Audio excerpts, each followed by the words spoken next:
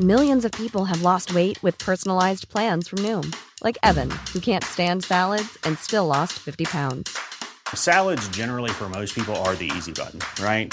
For me, that wasn't an option. I never really was a salad guy. That's just not who I am. But Noom worked for me. Get your personalized plan today at Noom.com. Real Noom user compensated to provide their story. In 4 weeks, the typical Noom user can expect to lose 1 to 2 pounds per week. Individual results may vary.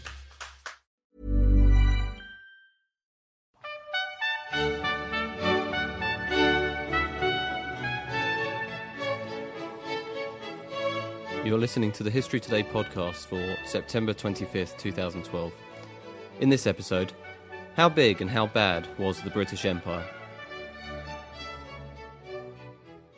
In the October issue of History Today, Bernard Porter takes a long look at the British Empire and discovers that Britain's reach was neither as great as once thought, nor as pernicious as some historians argue. He talks here to Paul Lay. Bernard, the term British Empire, can you tell us something about the origins of that? Because it seems to have been with us forever, but that's not actually true. Yes, the word empire, with reference to the British Empire, was really not used before about the 1870s or 80s. Before that, people talked about the colonies, but didn't think of the empire as being, a whole. A system on its own. And the words that derive from empire, like imperialism and imperialist, were more often applied to other things than British rule overseas. If the word imperialism was used in the first 3 quarters of the 19th century, for example, it was usually applied to one of the Napoleons of France, Napoleon the First or Third. There have always been empires in history, of course. In fact, as John Darwin says in his new book, it's the default position of history rather than an exception. But these empires have taken very, very different forms in different parts of the world. The one that we usually referred to when we were talking about our empire, when the British, that is, were talking about the empire in the 19th, early 20th century, was the Roman Empire. That was the big pattern. That was the one that they were talked about at school, but mainly because Britain had been subjects of it earlier before. But you could refer to lots of different kinds of organisation. The origin of the word itself is from a Latin word, imperium, which, if I remember my school Latin correctly, is associated with ideas of control or power. And it's those associations that really this article was intended to try and uncouple the idea of the British Empire from, because I don't think it was so controlling or so powerful or so able to do what it wanted, as the word imperial implies. So one of the things they're trying to do by talking about empire is to give it a unity that actually it lacks. They're trying to give it that sense of a big, strong, singular entity. But in fact, the British Empire was not that at all. It was actually marked by a great deal of diversity and variety. Yes, it was enormously various. I mean, it was accumulated in many, many different ways for many different motives in different parts of the world. There are at least 4 or 5 very, very different kinds of empire included within the term British Empire.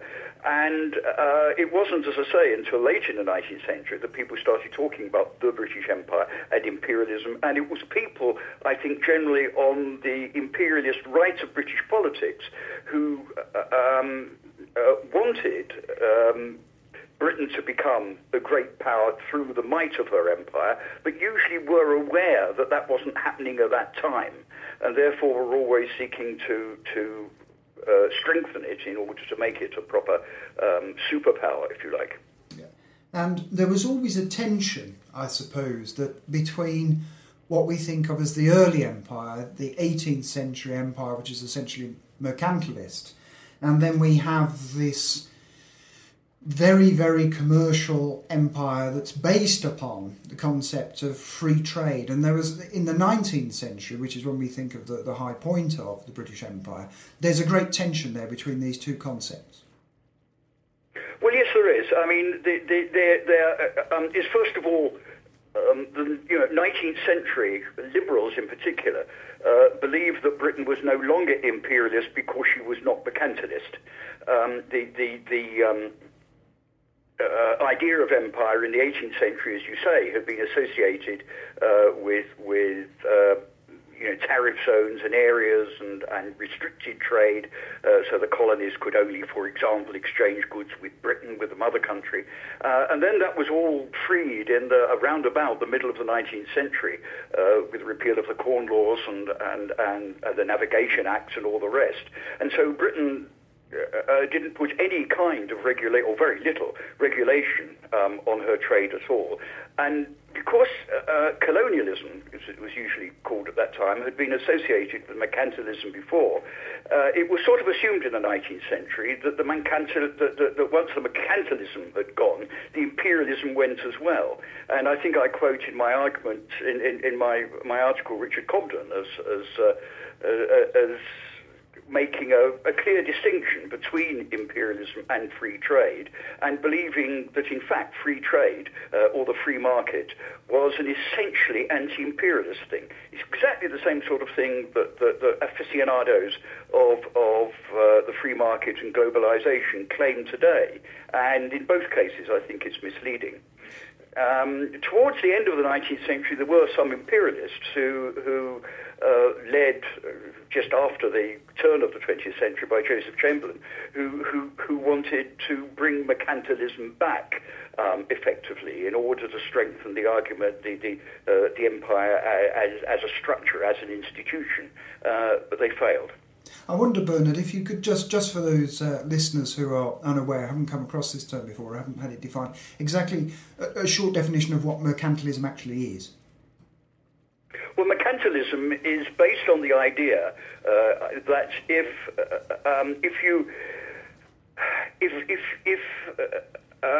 it's based on the idea that a country has to really keep its wealth to itself, all right?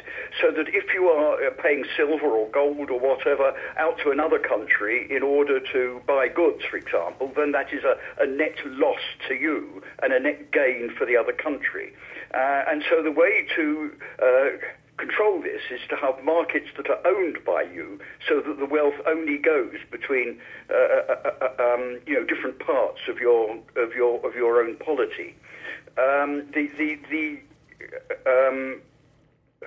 fault in that, which was pointed out by Adam Smith, among other things, is that there isn't a fixed amount of wealth in the world, and in fact that if you pay money, it can generate more wealth, and if other countries become wealthy, it isn't at your expense, but can be to your benefit, because they will buy things from you. That's very clear. You mentioned Joseph Chamberlain there. I suppose that as well as being Lord Mayor of Birmingham as well, he became this anti-imperialist figure in a way, because he wanted a different kind of relationship, and one that harked back to the 18th century, I suppose, in terms of Britain's relationship with its colonies. But by the time that he becomes a significant figure in British politics, there's also a sense of decline, that the high point of the British Empire has passed. And yet this is the point, around about 1897, I suppose, Diamond Jubilee and the Boer War that comes a little bit later, that a lot of our ideas, public ideas about what the British Empire are, that's where they actually stem from, the imagery. Is that correct? Exactly. I think that's absolutely right. That the idea of imperialism of the British Empire and this sort of arrogance that a lot of Brits showed in the world and in Britain, and the marching up and down and the wonderful displays and the jingoism and so forth, in a way had underneath them the realization that Britain was declining, and so it wasn't a sign of strength, but a kind of reaction against perceived weakness. Yeah. Because the other thing is about, and I suppose this is where we should finish really, is that Britain gave up its empire in a fairly small space of time. And yet actually, I think it's a point you make in the article that some of the worst atrocities associated with the British Empire actually occurred rather late in the day. Yes. And that would be Mau Mau, for example. Yes, well, I'm thinking about the atrocities against Mau Mau in Kenya in the 50s. Yeah. Again, I think that it was in response to nationalist movements. It was in response again to the even more perceived weakness of Britain, and it was a kind of, if you want to see it in these sort of psychological terms, it was a kind of irrational kickback against the dangers that seem to be threatening the British Empire. It is true, but I wouldn't say actually that most of the atrocities were at that time. It's amazing how atrocious the end of the British Empire was, and that's sometimes covered up it was covered up by British politicians at the time. We didn't know about the Mau Mau atrocities, or most of them, until very, very recently. There's some very good work that's been done on it recently. With the result, incidentally, that many of the descendants of Mau Mau detainees, or maybe even some of the older detainees themselves, are suing the British government for compensation, and quite rightly, I think. But there were lots of atrocities then, but there were also atrocities earlier on, which again were covered up from the British public.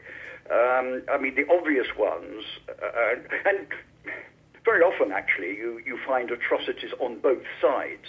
I read a thing in the paper today about how some United Nations organisation has been listing atrocities made by the Syrian opposition in Syria today. You never get atrocities just on one side, and the Indian Mutiny, for example, is a very good example where there were grotesque atrocities on both sides.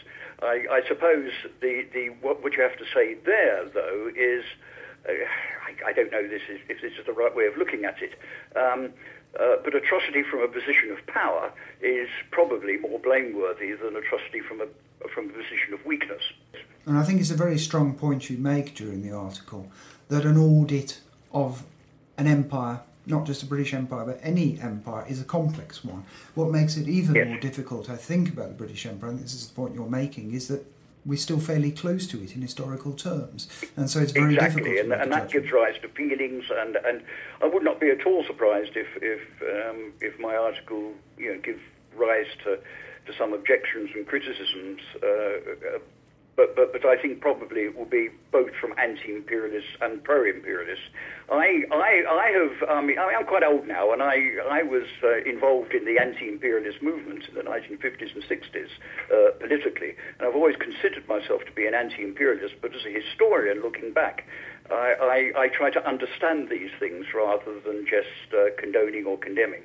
Well, it's a fantastically stimulating article, and is very worthy of being our cover story. So thank you very much, Bernard. Our thanks to Bernard Porter, whose book, The Lion's Share, A History of British Imperialism, is out now. You can read his article, Cutting the British Empire Down to Size, in the October issue of History Today, which is out now.